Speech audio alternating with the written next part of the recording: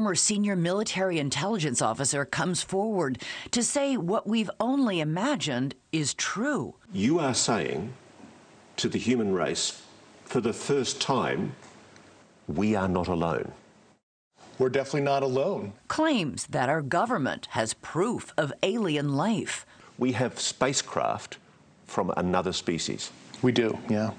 How many?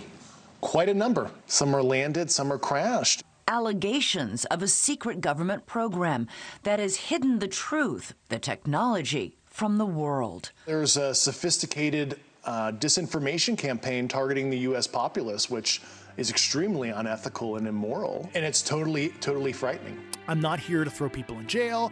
I'm not here for big contractors involved to lose money. I think this would be a boon, and I think the leadership in these companies need to think about this, where if we're more open with this, you can hire people, you can push the subject into undergraduate, graduates, and postdoctoral programs of research to study this in an unclassified, just like nuclear physics.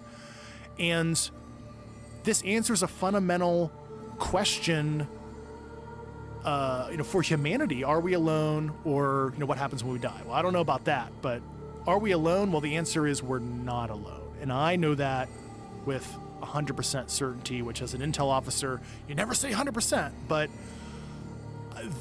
all things pointed towards, based on the people I talked to, like Harry Reid, and I use him as an example, but I talked to the highest of the high people you could possibly talk to catch my drift. So unless all of them are lying and they're covering up something else, which I don't even know what it would be at this point, because the phenomenon is real.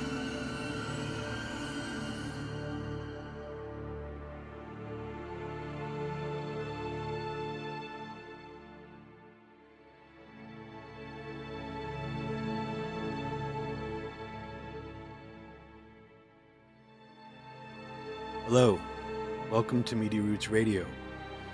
This is your host, Robbie Martin. So many people have been asking for this episode. It's not necessarily considered, one of the more pressing issues or one of the more important issues that we've talked about on this podcast. However, there is great interest in it, and it's something that I'm personally very curious about and very interested in, as being a big fan of the X-Files growing up. It was one of my favorite shows. The subject of alien contact, extraterrestrials, government conspiracies involving them has always been of great interest to me. But again, mostly from an entertainment, sort of infotainment point of view. It was nothing that I've ever seriously integrated into the work that Abby and I have been doing on Media Roots, or even just into my personal investigative work or anything like that, like to form my worldview.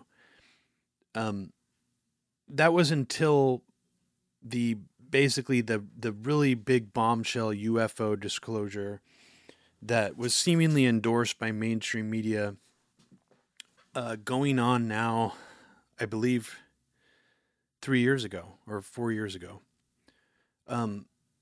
It started kind of as a slow burn, even though there were videos leaked that were officially endorsed and confirmed by the Pentagon officially after they got leaked to the New York Times, apparently depicting an encounter with a UAP.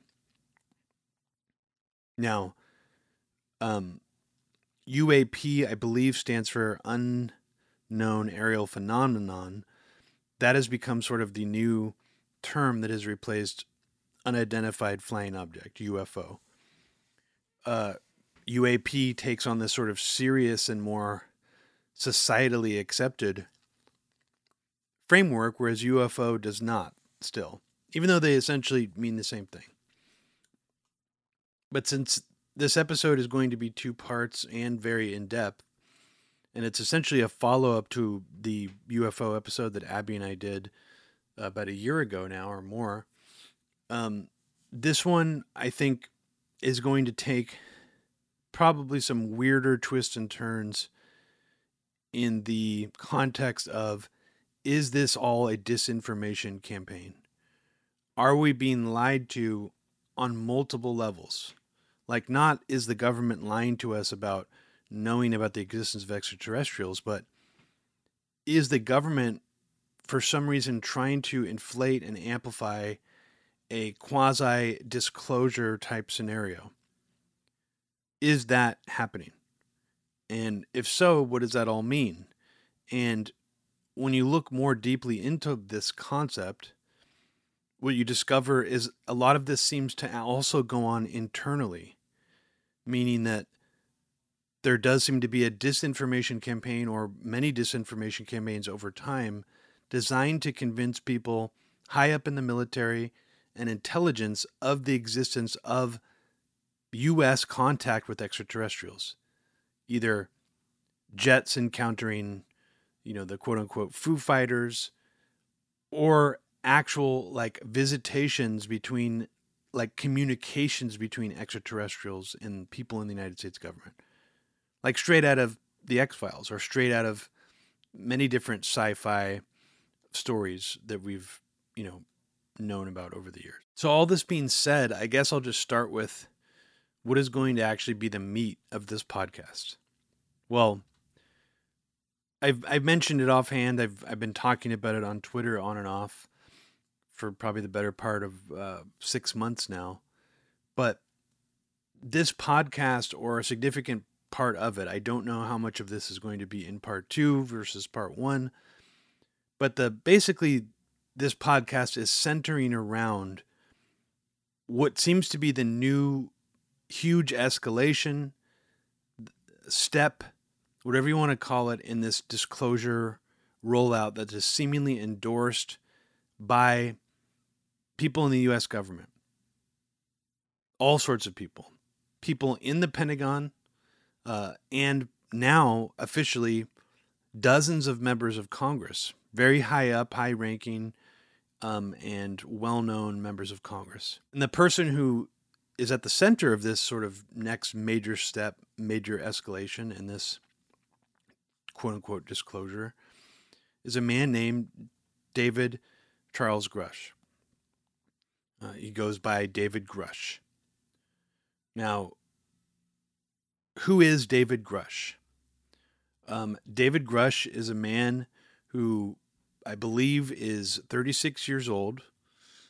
He has had a very long time career starting in military.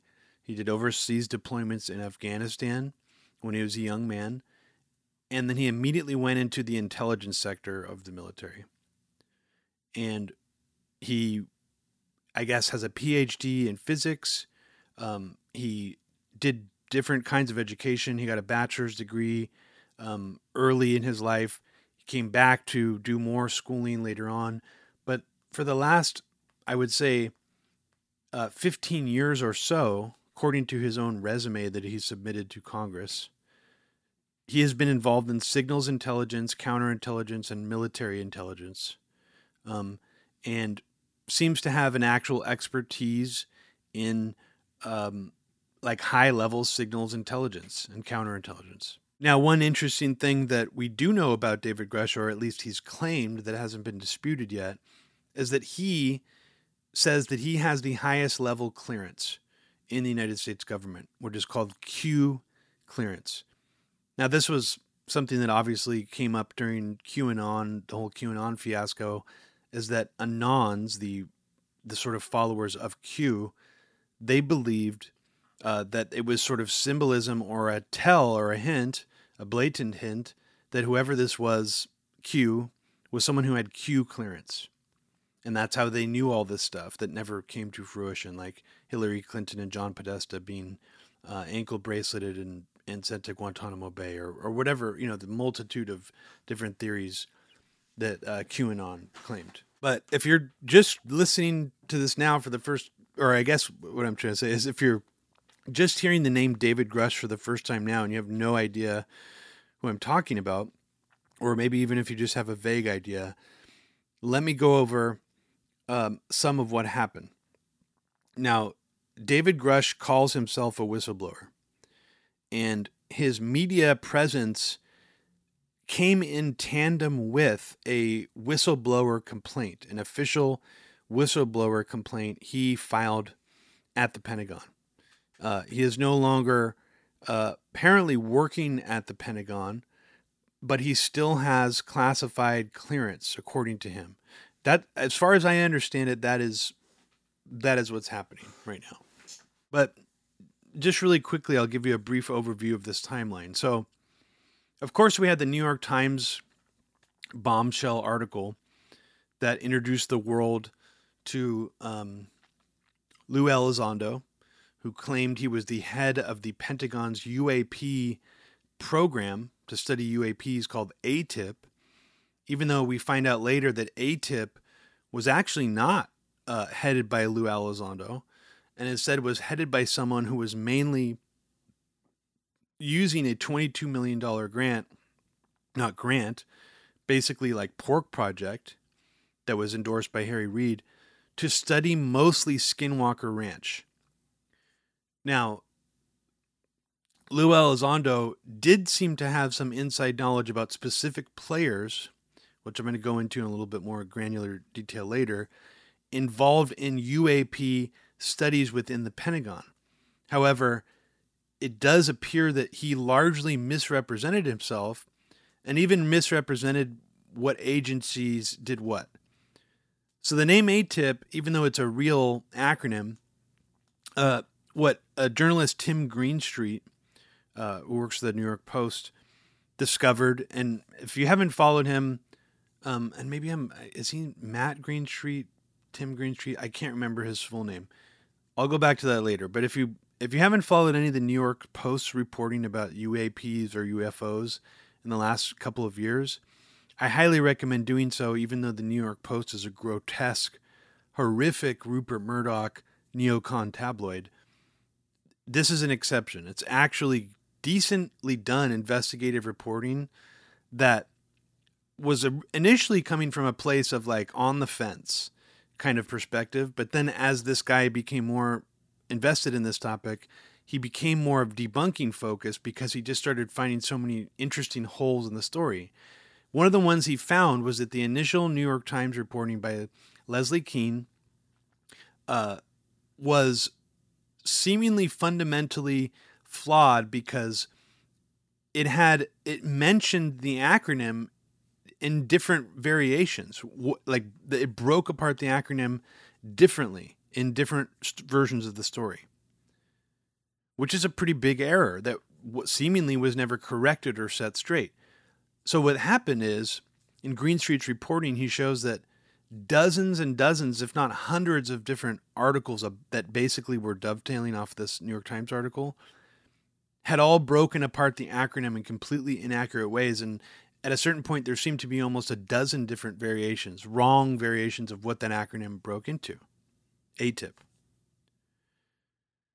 This is just a small slice of how the original Lou Elizondo story about who he was, what he knew, and what this agency was that he worked for had some major flaws with it.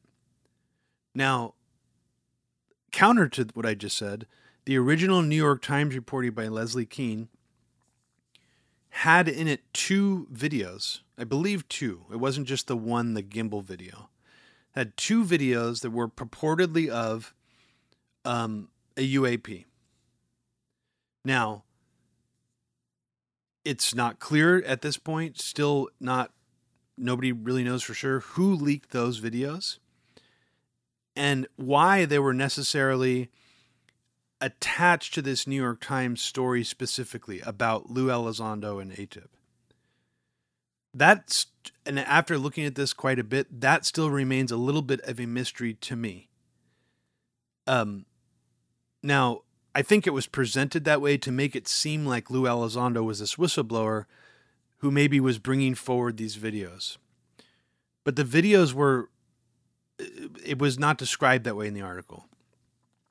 The videos apparently show an encounter between jet pilot David Fravor and several other people from his squadron with the now infamous Tic Tac UFO. This incident happened almost 10 years ago, or over 10 years ago now, and it hadn't come to light until this New York Times reporting. Now, this sort of triggered a cascade of course, we're not alone. The government is now confirming UFOs. Lou Elizondo, seems to be this whistleblower who's bringing this out into the public. They can no longer deny it. And lo and behold, the Pentagon actually confirms that those are encounters with unidentified aircraft. So that sort of sealed the deal for the momentum that this had going forward. The Pentagon didn't come out and say Lou Elizondo is a fraud, but yes, these videos are real. Nobody really scrutinized Lou Elizondo to the point that he deserved to be scrutinized. Instead, everybody got excited about these videos, and everybody understandably got excited about David Fravor also coming out publicly and saying, yeah, that happened to me. That video that was, leaked to the New York Times, that's a video of the incident I encountered. He seemed very credible. I think last time I talked about him with Abby, I said, it's possible that some of these people who are disinformation pushers are out there who are like Oscar level or just really good actors. And if, let's just say, David Fravor is a disinformation agent who is knowingly and willingly pushing a lie for some hidden or ulterior motive, he's probably the best one that I've ever seen. So that's what makes it so strong, is he seems very, very credible. Now, putting aside the idea that eyewitness testimony is subjective and that people never are really sure what they're seeing necessarily, I think that his eyewitness testimony and his rank and his history in the military, and the fact that the Pentagon confirmed this incident and the videos, taking all that together, gave this the momentum that it of how we got here. And by here, I mean to the David Grusch stage of whatever this operation is. Now, to people in the UAP community, a lot of them, I think, are especially the stronger adherents who buy into a lot of the different individual facets of lore that have been, shuffled through the UAP UFO community for decades. A lot of those people believe that, yeah, this is part of a program, but it's like an insurrection within the military that's been building to this moment. It's finally broken through to the mainstream. You don't understand. People have been trying to blow the whistle on this for forever. And it's only finally gained this much credibility because it's the amount of people is just too many who are coming forward, who are, leaking things, etc. Their perspective is that this is a program that is deliberately being done by basically like patriots inside the military who want to expose this for the public good. Now, if you just think about that on a basic level, that the general belief among these more hardcore UFO adherents is they believe that what we're witnessing now is sort of a patriotic, Iron Curtain of the government, pro-public disclosure thing that has just been able to break through to the mainstream because of just the amount of effort and bravery that these people have had within the military. It's essentially patriots in the military or the military sector who are here to not necessarily save humanity, but push humanity into a new era of understanding about what we are. It almost takes on a religious-like, ecstasy-like sort of feeling. These people are heroes.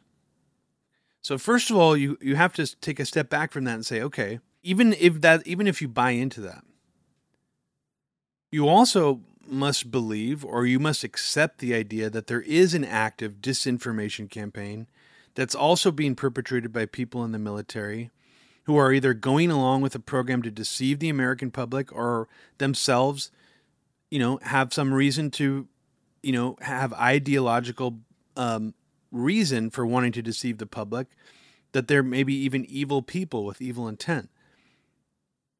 Now, if you believe that those people also exist, then I think you must at least scrutinize every single person who's sort of come through the UFO circuit as a so-called whistleblower or insider. And just because extraordinary claims require extraordinary proof, I think. I believe that. So because a lot of this is not being actually shown to us, or that we're being given evidence, we're merely being asked to trust these proxies like David Grusch, I believe it is of a paramount importance to vet this person to some degree, even if you believe all the UFO lore that there is out there. You should do yourself a service to actually look into this person, make sure he's credible, make sure there's some kind of paper trail of him outside of this, opaque wall of the intelligence community. But the problem that I think any investigative reporter will run into when trying to cover this story is that there's almost no paper trail at all. There's very little. And most of it seems to revolve around the trust and the respect that he has in the military from his colleagues on the inside, apparently, and his ranking and experience. For me personally, that is very far away from being enough of a credibility ranking. I mean, to have just people vouching for him who are also high up in the intelligence community, that's not good enough. That's not good enough. I mean, I think even out of the gates, Robert Lazar, at least his backstory seemed to have some more credibility. Like the fact that Los Alamos, for example, tried to pretend or deny that he had ever worked there. That was an interesting sort of thing that came up initially when George Knapp did his interview with him, is that there was immediate evidence found that no, he did actually work there, and here's pictures of him and references of him in like internal Los Alamos news reports and things like that. So that was a pretty glaring, interesting thing about that original story. So far, we haven't seen anything like that with Grusch. Instead, we've heard some of the same similar things we heard Robert Lazar say, like that he was being threatened, that his wife was being threatened. We've heard David Grusch make similar comments, but actually be a lot less specific about what apparently happened to him. Now, the reason I'm even bringing up Robert Lazar at all is because I don't think we had anybody since Robert Lazar who seems to have the potential to captivate people to this degree and lend this much credibility to the idea that not only are we not alone, that these alien visitors, wherever they come from, are out there, but that we actually have recovered spacecraft from these extraterrestrial beings. And the fact that David Grusch actually got to testify to Congress and put this into the official record makes it, in my opinion, way beyond whatever credibility Robert Lazar achieved. And David Grusch is not even saying he's seen anything himself. That's what makes this so interesting. Robert Lazar, at least, was able to captivate the imagination by saying he walked into these spacecraft. He saw the tiny furniture. He saw the strange metal alloys that were used to make the interior of the ship. He describes the sound of an electric hissing sound, almost like a Tesla coil starting up when the UFO lifts off the ground and then immediately becomes silent when it gets to be 30 feet into the air. These are all things he's claiming he saw. David Grusch has not said anything like this. Instead, what David Grusch has done is he has more or less thrown breadcrumbs to and quote-unquote confirmed things that have already been previously reported in sort of the culture of UFO lore. He has not said anything specific enough, to my knowledge, to actually validate the idea that he's bringing actually anything new to the table. So that's another, in my opinion, noteworthy thing about this. What new is he bringing to the table other than his credentials, his clearance level, and his access to Congress? What new is he bringing to the table? He's not saying he's seen any alien bodies. He's not saying he's seen any actual photos of recovered craft. He's not saying he even knows where the recovered craft are. We can infer, or a lot of people have inferred, that he has actually told other people these things. He just can't say it on the record. That he has told it to people who have the same clearance level as him. Or that he maybe even be a leaker who is leaking other things to the press about this. Like there's a Daily Mail article that was saying pretty much similar things to what David Grusch said. And I'll just say this right now, is that David Grusch says we have over 9, the U.S. government has in their possession over 9 recovered alien spacecraft that we're trying to reverse engineer. He stated that multiple times. That's a pretty crazy and specific claim. Right after he came out with this claim, the Daily Mail ran an article saying that they have a whistleblower that's talked to them who's anonymous that says that we have 9 recovered spacecraft. They don't say it's Grusch, but they do mention the name of an agency in it.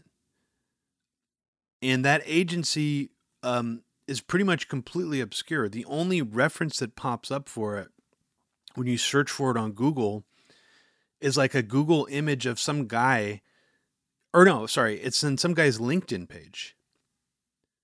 So let me just say there are some interesting things in all of this reporting that I think are worth analyzing and looking into.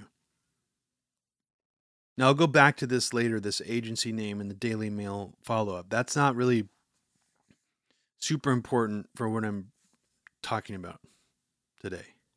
But I kind of got sidetracked away from something I wanted to do, which is go through the timeline a little bit of when Grusch came out with this stuff and what news agencies he managed to get it out to. Because one notable thing about this is that Leslie Kean got this story into the New York Times via a contact at the New York Times named Ralph Blumenthal. Leslie Kean and Ralph Blumenthal have historically been very sympathetic to UFO stories in general. So it's not like these two people who were, writing for the New York Times were skeptics or on the fence. They already had sort of an investment in this, in the UFO world. And there's nothing necessarily wrong with that, but it's something that people should know going into this. So who are the people that broke the Grusch story? Who are the people that first said his name to the public and were like, this guy is a whistleblower.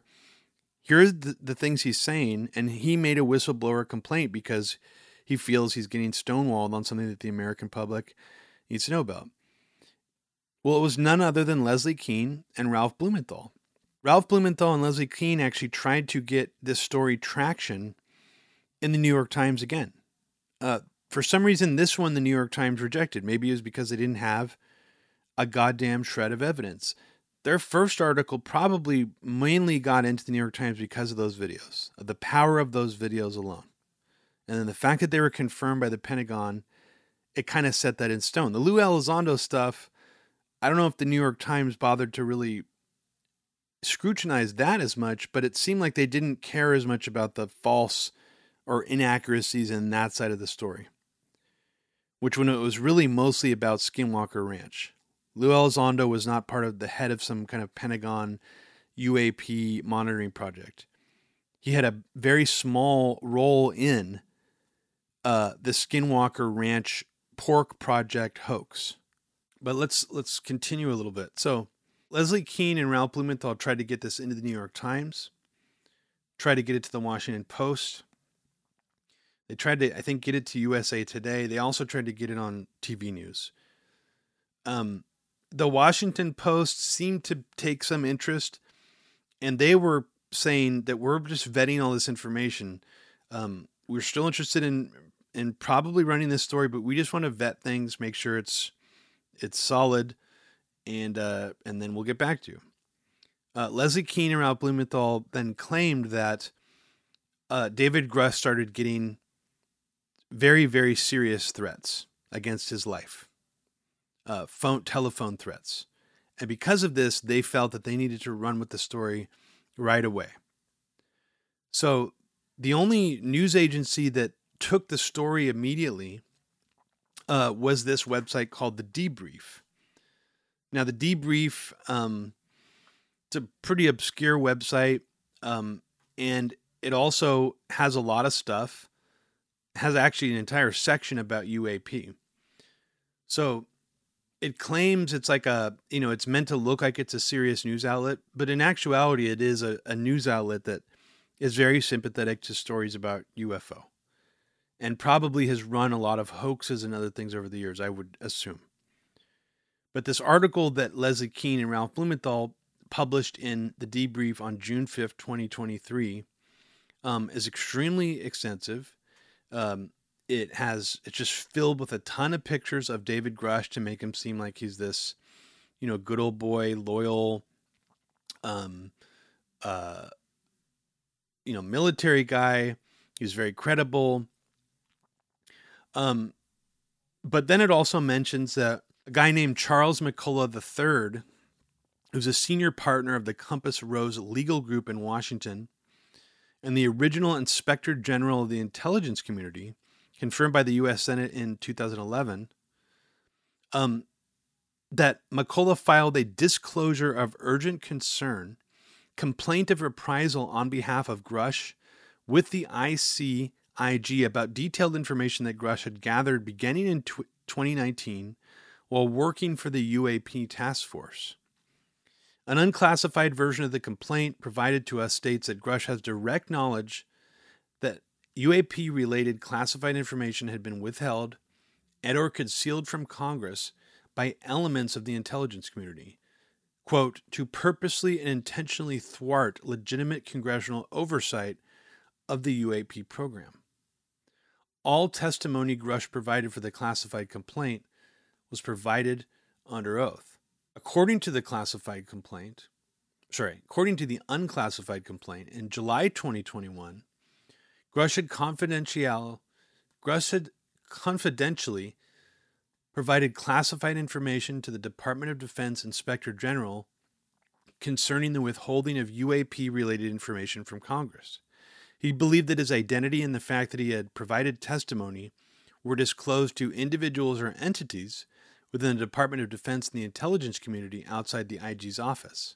He did not allege that this information was improperly disclosed by any member of that office. As a result, Grusch suffered months of retaliation and reprisals related to these disclosures beginning in 2021. He asked that details of these reprisals be withheld to protect the integrity of the ongoing investigation. The Intelligence Community Inspector General found his complaint credible and urgent in July 2022.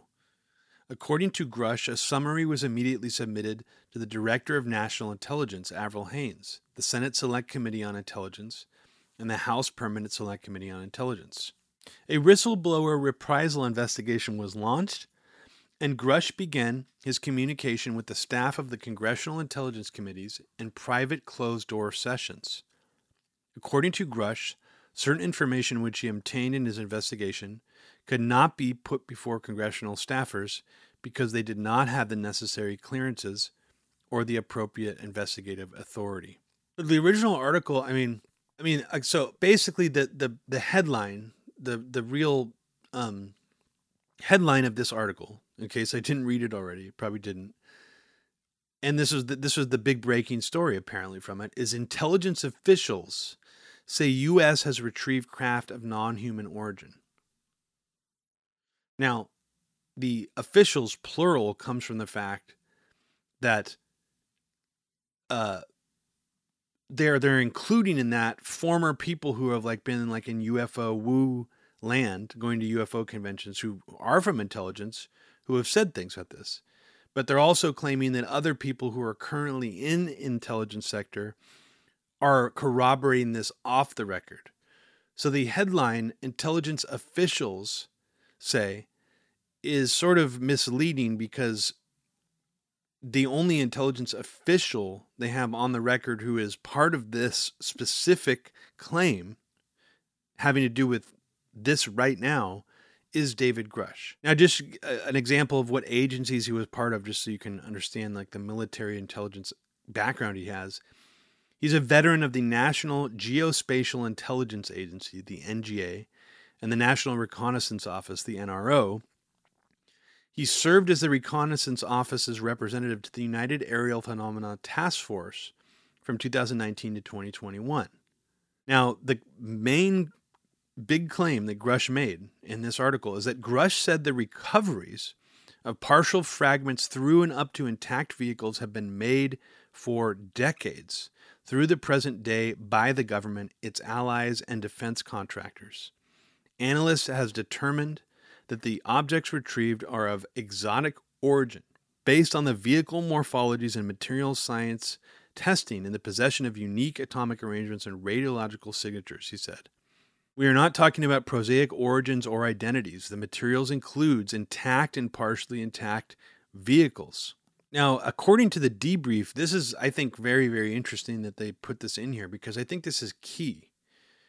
I've been saying, from the very beginning of this broadcast, that this is a new type of disclosure that is basically Pentagon sponsored and with their stamp of approval. They confirmed the leaked videos to the New York Times, which almost implies that they're the ones who leaked them, that it wasn't like a whistleblower that leaked them or an insider who leaked them who's got in trouble for it. Because then David Fravor then goes all over the news and doesn't seem to have any repercussions. Same with Leo Elizondo. But it says in the debrief article that Grusch's on-the-record statements to the Defense Office of Pre-Publication and Security Review at the Department of Defense were all, quote, cleared for open publication on April 4th and 6th, 2023, in documents provided to us. I mean, I think that's really, really key because why would the Defense Office of Pre-Publication and Security Review at the Department of Defense authorize him to just come out and start saying to the press that the U.S. government is in possession of several retrieved intact UFOs that come from aliens? That is pretty fucking crazy. Not that because I believe the claim, but that the Pentagon would essentially authorize him to go out and say this. That is very fascinating, and you have to wonder why that is. How is it that these whistleblowers are making some of the most earth-shattering claims that we've ever heard in our lives, blowing the whistle on what has apparently been one of the most secretive programs that David Grusch has also said people have been killed to keep it secret? I mean, he's basically said that. And he's out there doing this and seems like he's fine. Something does not add up just on that fact alone. Just on that alone is odd. Now, this is also interesting because this is still all very opaque. The article claims that Grusch in 2022 provided Congress with hours of recorded classified information transcribed into hundreds of pages, which included specific data about the materials recovery program. Congress has not been provided with any physical materials related to wreckage or other non-human objects. I mean, it's so okay. I mean, let me just say that this is strange because it's still not really being clear about what do people in Congress have? What were they given? What kind of classified documents have they actually gotten their eyes on it? And how did that shift or move the needle for them? Is that why some of them seem so open to Grusch by the time that he actually does testify to Congress? Less than 2 months later? That's possible. But what is it that he gave them? What did he give them? We don't really know that at this point. Now, the very next news report about this came from News Nation. And News Nation, in case you're unaware of what News Nation is, it seems to be sort of came out of nowhere, extremely well-funded, seems to be kind of trying to poach big reporters from other news networks. Like it got this guy Ross Coulthart from Channel 4 News in Australia. It got, what's his name? Andrew Cuomo? Not Andrew Cuomo. Who the fuck's his brother? Chris Cuomo. Got Chris Cuomo from CNN, and now he's one of their main reporters. But it seems to really only be on YouTube in like an online player, kind of like Russia Today. Well, at least Russia Today actually was on television. I don't think News Nation is. So whatever it is, it's a very well-funded network, and it has been really capitalizing on this sort of all this UFO news stuff. It's almost like the business model for it was, there's a lot of like news that people want to read about, like stuff like UFOs and other things that mainstream media won't really touch that much, that we could be having like the top viewed videos on YouTube about and be making, for every million views, however many dollars that generates from the clicks for advertising revenue. And it seems like that's what they've done, because they have something like over 100 very, very high view count UAP videos that are all monetized. And the David Grusch story especially seemed to really sort of kind of, like boost them as well. Boost News Nation. Now, on June 5th, the same day this debrief article came out, News Nation had already recorded what appeared to be a full-length interview with David Grusch via the guy who interviewed him was Ross Coulthart, this Australian news reporter. And in this interview is, I think, where most people got, their mind sort of blown. It wasn't this debrief article, because let's face it, it's like whatever, even if the debrief is credible, which it doesn't look credible to me, it's just all text. It's all a story. And it's, since it's not coming out of the New York Times, it has a lot less credibility. It doesn't have any videos with it. It just has photos of this guy who looks like a good old boy, goody two shoes military guy. I don't think it was until this News Nation interview that they aired clips on June 5th did it really sort of set in that this guy is basically the new Robert Lazar, except with Q clearance and with access to members of Congress. And he's in this interview basically saying all the things that were discussed in that debrief article I just read you, but way more over the top. That's for the first time when he reveals that he believes that extraterrestrials or non-human intelligence has actually harmed or even killed humans. And that's been kept secret from the government, or that's been kept secret from the public. And in addition to that, he also insinuated that people, humans, have been murdered by people in the U.S. government to keep the program or to keep them secret. He insinuates both. He also insinuates that we have non-human biologics, which can translate to we have alien bodies. He also, in this interview, says that the first time that we have on record, at least that he found, of this program was the Italian government under Mussolini during World War II recovered a bell-shaped UFO that had crashed, and they had brought it to some hangar in Italy to study. And when Mussolini was defeated, and when the United States, Russia, and England basically fucking took all that shit over, according to David Grusch, Pope Pius X then collaborated with the U.S. government to let them know that that they had access to this UFO. So what Grusch is insinuating is the Catholic Church was somehow involved in one of the first, like the top authorities in the Catholic Church, the Vatican, was involved in the first UAP recovery on record, according to these classified documents he's seen, that he says he's seen. So he says this in the interview. Now, just stating for the record, this is something that's already actually existed in UFO lore, talked about on Art Bell. This has been around for a long time. The bell-shaped UFO that Mussolini's Italy found that crashed.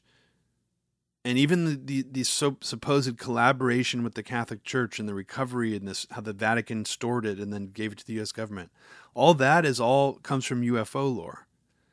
So it's interesting to hear David Grusch say himself in some of these interviews that I had no idea about any of this stuff. I didn't believe in UFOs at all until 2019 when I started, being talked to and looking into this stuff.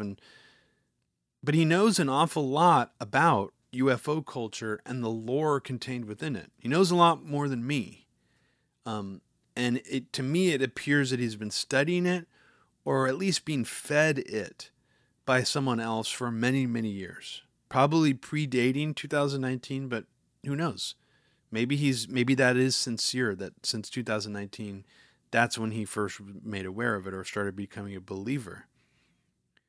But just the fact that he's claiming that this was the first sort of time that we have it on record is notable too, that it's a pre-existing piece of UFO fiction or lore.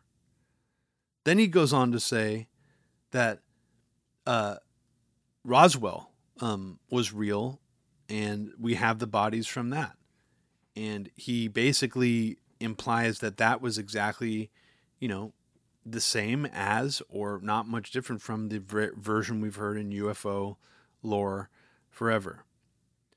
He then insinuates that aliens have been here for maybe thousands of years and that from their perspective, maybe they don't feel like we humans actually have domain over this planet, that maybe they've been here longer than us. He dabbles in the ancient aliens theorizing. I don't think in this interview he dabbles in the concept of like if they're religious or if they're angels or demons or anything like that. Now he does dabble into that later, which is also noteworthy as well, but not in this interview. Instead, in this interview, he keeps things mostly in the X-Files realm. He does bring up abductions, I believe. He does bring up that.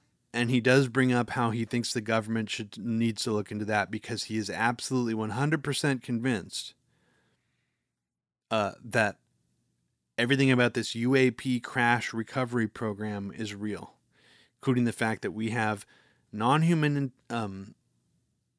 we have alien bodies, basically, biologics, and recovered intact craft.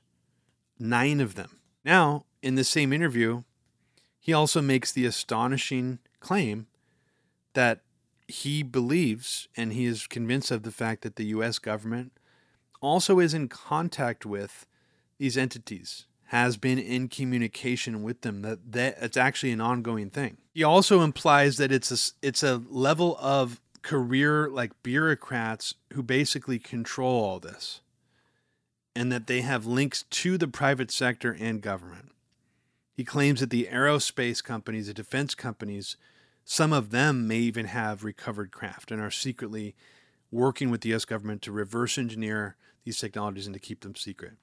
He claims his motives for blowing the whistle, even though he seemed perfectly safe for blowing the whistle on one of the most secret, craziest program of all time. He claims he's blowing the whistle because he wants to advance the aerospace industry and to help secure the United States homeland from potential adversaries. And he also claims that he wants to, he wants us to be able to get ahead with technology and actually give, if these aerospace companies, he says the defense companies actually do have this stuff, then they need to make it public so that they can hire the top recruits from the universities, the smartest physicists and all this stuff to like reverse engineer this so we can win the quantum gravity drive space race, I guess, before Russia and China does. And he also seems to think that the American people need to know this. But here are the things that I need to stop and say. The two motives I just gave you are the two main motives he's continually leaned on for why he feels like he needs to disclose this. He wants to advance the aerospace industry and protect the United States of America from any adversaries, foreign or domestic or extraterrestrial. Does that sound like the normal reaction you'd have, even as a career military guy, if you came to the knowledge or proof that the U.S. government had in its possession 9 crashed UFOs? Intact ones? Wouldn't something that earth-shattering that you were made privy to shift your entire understanding of reality so much that maybe you just feel like people deserve to know this is the reality they're living in? We can't hide this from people on just a basic level of morality, of principle, of what it means to be human, that we are not alone. How many people who already believe this, who will feel like they're not crazy anymore? To let those people go of the stigma that's attached to it, to that we are adults and we can handle the information and move on from there and see what that's like. For something so earth-shattering and that would change society forever, the amount of weight he's putting on it seems surprisingly light, I would say. Surprisingly light. And this is coming from someone, me, who thinks that he may actually be sincere in what he's saying. That he may believe a lot of what he's saying and he's actually not lying. Maybe instead someone has actually tricked him into believing this intentionally for a disinformation campaign. To get someone with Q level clearance who's high up enough for some reason or another to confirm this to a point where it's sort of set in history. Those 2 leaked videos, those supposedly leaked, I think they could have been deliberately leaked. Those 2 videos, the gimbal Tic Tac video and the other one, those will be in history books now as a turning point of when the U.S. government acknowledged that we are not alone. Unless they're proven to be an elaborate hoax, that is going to be how they're seen in history. I think we need to let that sink in. That just like think about 40 years from now, what that's going to be seen as. But what does this all mean? Well, going back to what I was saying, that kind of some parallels to QAnon here. What this means is that not even the president, not even people in the White House, not even other world leaders seem to have the knowledge about the actual nature of our universe and understand what we're really dealing with, like people in the U.S. military do, people in the military sector do. These people are privileged to experiences and knowledge of contact with extraterrestrial beings that are more advanced and intelligent than us. That is a massive, not only responsibility, but a massive amount of authority that this gives a group like the U.S. military. Now, let's just zoom out a little bit again from this. What other group in history, what other religious group, what other government in history has been assigned special privileges, powers, and knowledge as that? I would say you would be hard-pressed to find any other organization other than the U.S. military that special powers like that have been attributed to, that these people have communicated with, they've tried to dogfight with, they have bodies of alien species, they have 9 aircraft. I mean, this basically makes the U.S. military almost like God level.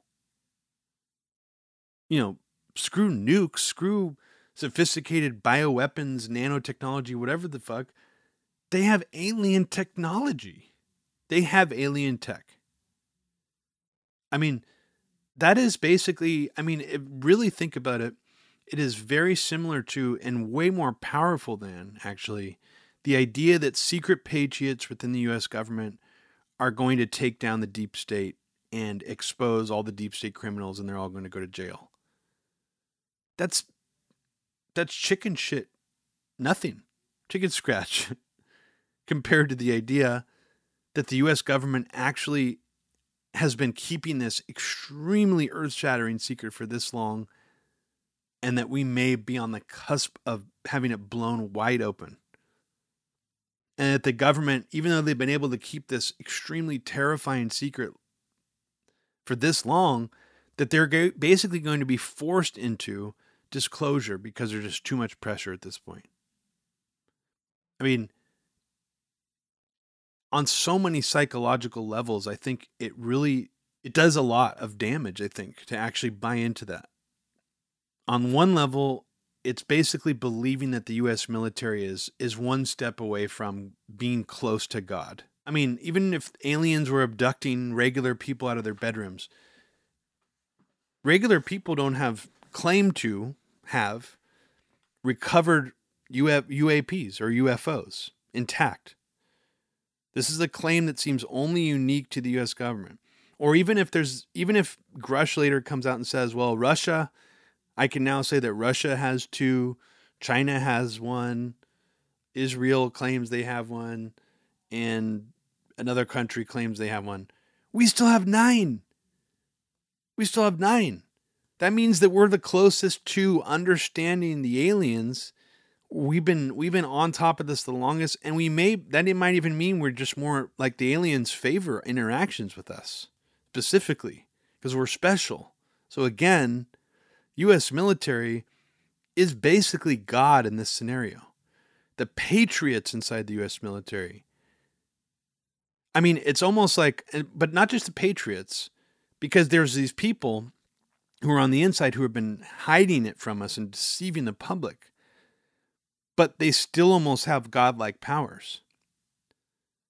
Now, is there some spin to this that will eventually happen where it's basically like, we haven't been told about this because if we knew, it would be awful. Like there's no way the military could have told us because of X, Y, and Z. Who knows if there's going to be spin like that in the future? That, well, the military couldn't tell us because basically the aliens control the military and everything on the planet, and we're just all like cattle in a giant farm, and the military, what are they going to do? Tell everybody that? And just make everybody really depressed and understand that their life is meaningless? No. I mean, that wouldn't even work. I'm just saying, what could possibly be the reason why they've kept it a secret that would be acceptable to people in the American public who are hardcore UFO believers that's at this point? Nothing. Now, David Grusch, he elaborated on his claim in a follow-up interview with the French newspaper La Parisien on June 7th, 2 days after these original breaking stories. And he told them that UFOs could be coming from extra dimensions. That he had spoken with intelligence officials whom the U.S. military had briefed on, quote, football field-sized crafts. Now, only about 4 days later, News Nation airs the entire interview with David Grusch. And it is very much in the tradition of and in the style of the original, very classic and now infamous interview with Robert Lazar, where he's fully de-anonymized, because the very first interview George Knapp did with Lazar was actually anonymous. He appeared in shadow over like a TV link up. But in the original full-length George Knapp Robert Lazar interview, he's no longer anonymous. He says his full name. He says where he says he worked. But George Knapp, who's largely considered like a UFO kook by a lot of people, I would say he's less of a kook than a lot of people. I would say he's bought into stuff that's made some of his other stuff seem more kooky by association. But in general, it does seem like initially, at least when he was first reporting on this stuff, in Las Vegas, that he was more skeptical of it. And the tone he takes in his interview with Lazar, at least the framing of the whole cut together segment, seems more skeptical of Lazar than this News Nation interview does of Grusch. And perhaps part of that is because Grusch does have the high level of military access that he's had. That's unclear, but the interviewer doesn't really ever emphasize too much or too strongly that, well, these are the craziest claims anyone has ever made. Can you prove any of this to me or anyone? Or is this going to be proven anytime soon? Are you going to be vindicated? Because a lot of people, after they watch this, will think you're nuts and that you're making this all up. Or that even worse, you might be a disinformation agent sent by the government to spread lies to us and confuse us. I mean, to me, these would be the basic questions to ask somebody who's coming forward with these claims. Instead, at no point during the interview is he asked anything like that. And the next major event that included Grusch was the now world-famous congressional testimony on July 26 at a congressional hearing. And this took place in conjunction with David Fravor, the pilot who made the eyewitness testimony of the Tic Tac encounter, and another pilot who claims to have had interactions with or knows for sure about the existence of UAPs, Ryan Graves, who but personally never had an experience himself directly. They all testified together.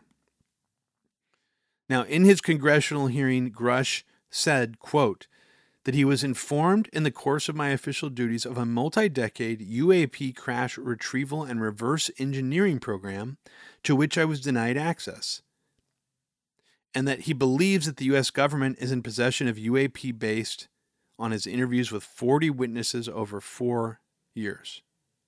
Now, during this this testimony, there are several moments where Congress people actually ask him really specific, very direct questions. What defense companies have these materials? What defense companies are in on this? What defense companies are getting money to study or be part of these UAP retrieval programs? Where are they storing these? Are they storing them in multiple places? If so, where? Who's in charge of this? What people are involved? What people have knowledge about these recovered alien bodies? All of these questions were asked of him of high-ranking Congress members, including even AOC, Matt Gaetz, all these people asking him questions like this. Pretty fascinating to watch, and definitely historical just by the mere fact that this is some of the kookiest shit that's ever been testified into the congressional record in history. That alone is absolutely fascinating. The fact that no other mainstream media networks endorsed the Grusch story, except for News Nation and some of these smaller outlets, it's fascinating that it got to Congress like this. But every time these questions were asked of Grusch, including even just basic questions like, what kinds of threats were made against you and what happened? Tell us about what kind of reprisals happened when you try to blow the whistle. He refuses to answer any question at all. Any of the questions I just threw out there, he refuses to answer. And I should say he doesn't refuse to answer. Most of them he actually says that he can answer or try to answer, but only in a classified setting, in a SCIF. Intelligent extraterrestrials. Something I can't discuss in public setting. Okay, I can't ask when you think this occurred. If you believe we have crashed craft, stated earlier, do we have the bodies of the pilots who piloted this craft? As I've stated publicly already in my News Nation interview, biologics came with some of these recoveries, yeah. Were they, I guess, human or non-human biologics? Non-human, and that was the assessment of people with direct knowledge on the program I talked to that are currently still on the program. And was this documentary evidence, this video, photos, eyewitness? Like, how would that be determined? The specific documentation I would have to talk to you in a skiff about. Gotcha. Okay. So, and you may or may not be able to answer my last question, and maybe we get into a skiff at the next hearing that we have, but who in the government, either what agency, sub-agency, what contractors, who should be called into the next hearing about UAPs, either in a public setting or even in a private setting? And you probably can't name names, but what agencies or organizations, contractors? He uses the word skiff about 15 times during this congressional testimony. Now, what is a skiff? Well, let me tell you what a skiff is.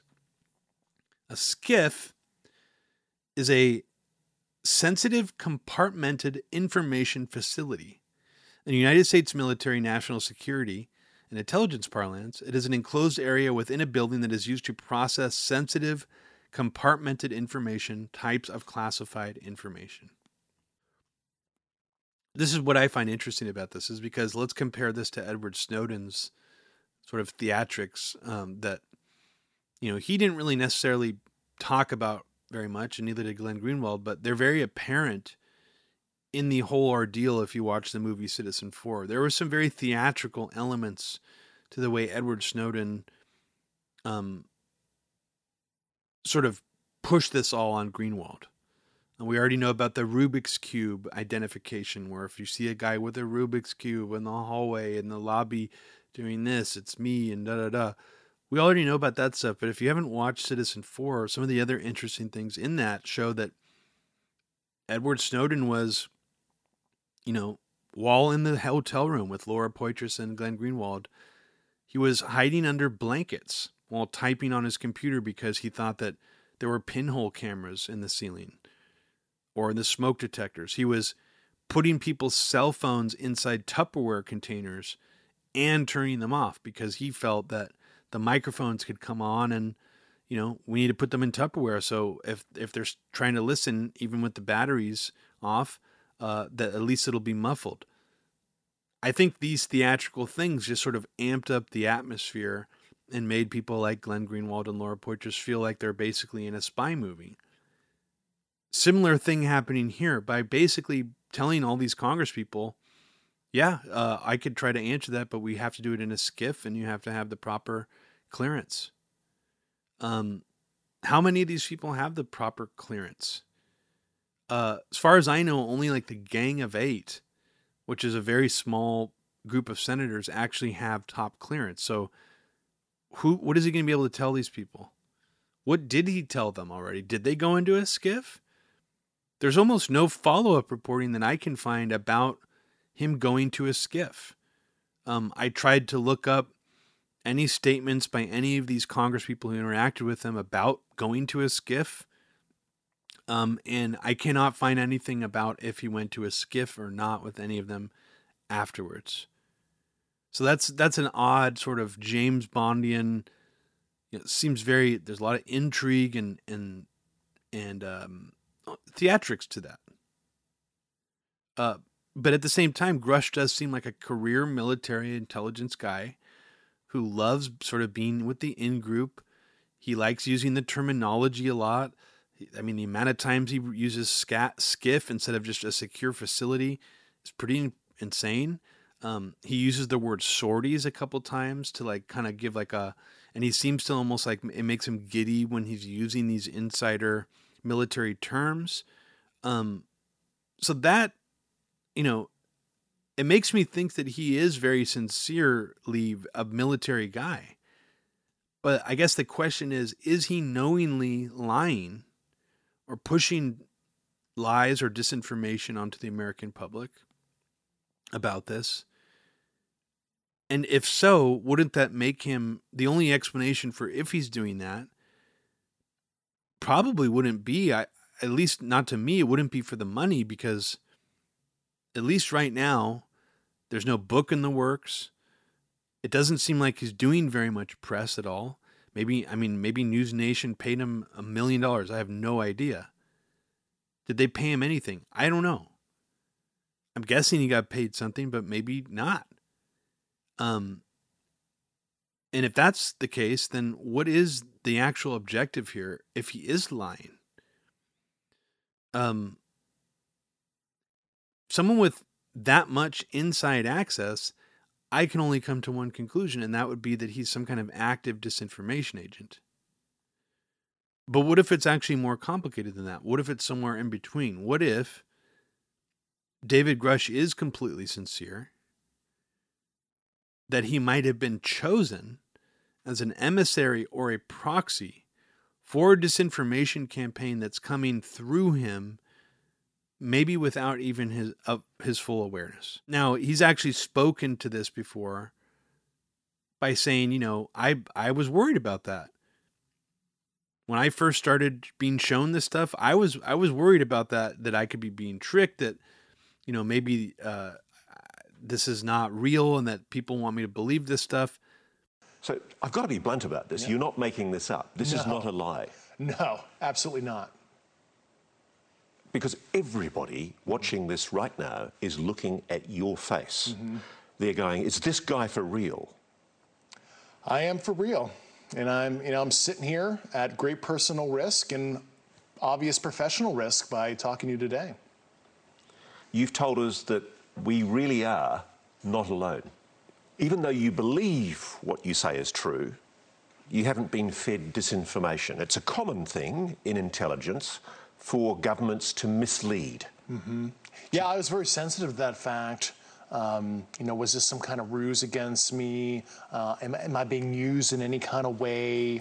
And I took about 4 years being very methodical before I filed my whistleblower complaint to be absolutely certain of these basic facts. So take me through the process of how you convinced yourself. Then there's a certain point where he's like, I can say with 100% certainty that this is real and that I wasn't being lied to. Because at this point, he doesn't have any evidence to show himself to the public. Best case scenario, he's had stuff that he's shown to Congress, according to that debrief news article he has. But has he? We don't know for sure. I don't think any Congress people have spoken directly to what information they have that we don't have from him yet. That's worth looking into. There's a surprising lack of actual follow-up investigative reporting into this story.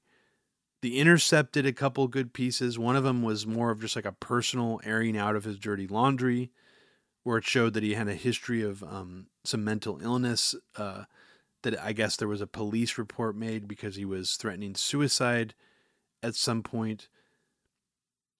Now, I don't think that makes him any less credible as a human being if he had a history of mental illness. I mean, he even says himself that, he had to learn how to be like a better speaker and to interact with people better in a less awkward way because he got diagnosed as having mild autism when he was like in his 30s, that he had no idea that he had. So he himself has been self-deprecating enough to say that, and like he's not implying that he's like a perfect person with a perfect mental health record. But I just thought of this. It's something else I wanted to interject before we moved on from just analyzing his personality. I know it's pseudoscience, and I know that it's not a real metric on how to gauge any of this stuff. But I would say some of the most in-depth videos or any type of content I've absorbed that really dives deep on trying to analyze the truthfulness of David Grusch are people on YouTube who do body language analysis.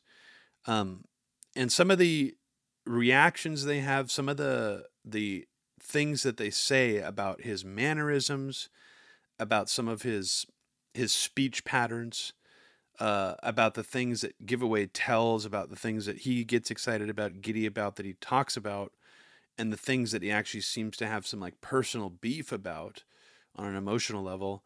It's all very interesting. I mean, I can't particularly recommend any specific YouTube channel that does this, but if you type David Grusch body language into YouTube, you'll find probably about a dozen videos, and There are a couple of them that are very long, very in-depth. One of them's like 3 hours long. I watched the whole fucking thing.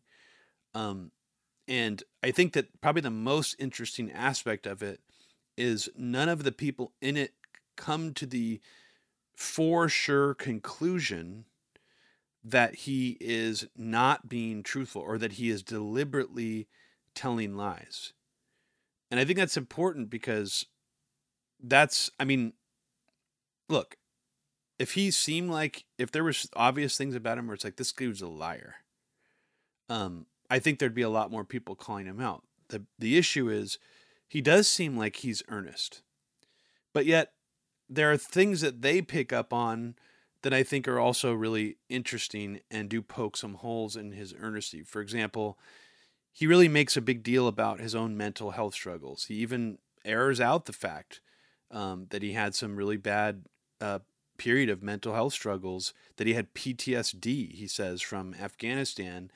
He doesn't directly reference the claims in the Intercept article about the suicidal ideations and things like that. But he's not denying it. And that's like another level of like, let's be honest here. Like, I did have mental health struggles. I did have PTSD, etc. But the body language expert guys that I was watching, they picked up on the fact that he seems like very, very TV ready. Pretty much all the body language experts that I watched had the impression that he had training in media relations or just training as a speaker.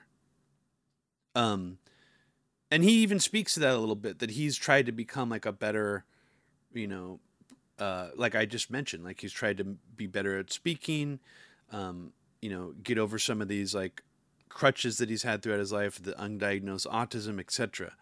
But I think what stands in the face of all that is undeniably, this dude is very coached, very well trained for being TV ready.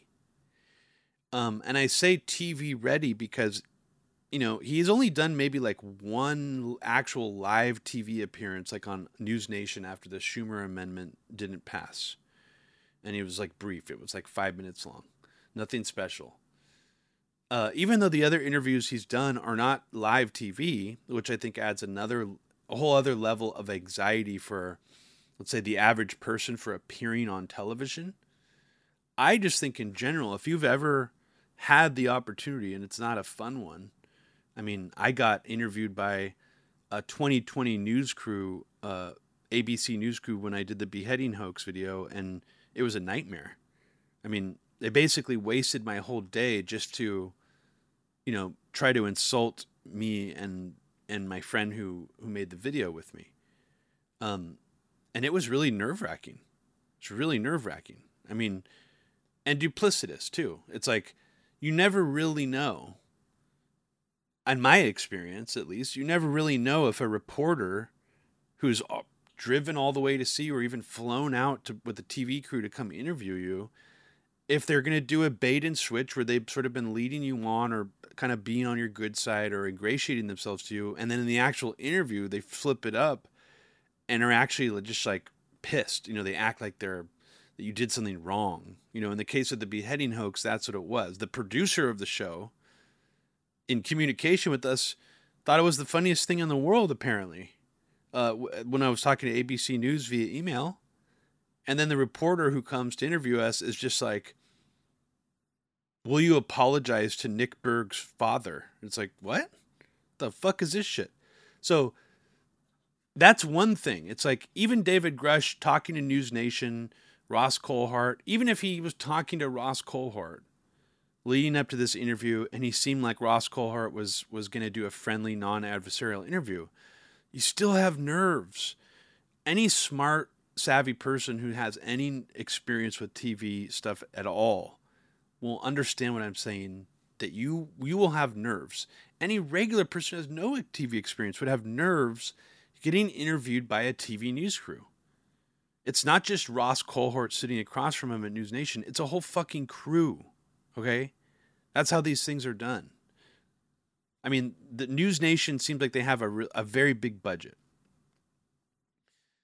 So my point is, he hasn't really explained why, and no one's really asking why he's so TV ready.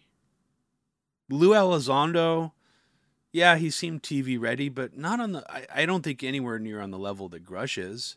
I don't think Lou Elizondo would have the balls to go on the Joe Rogan show for a whole hour.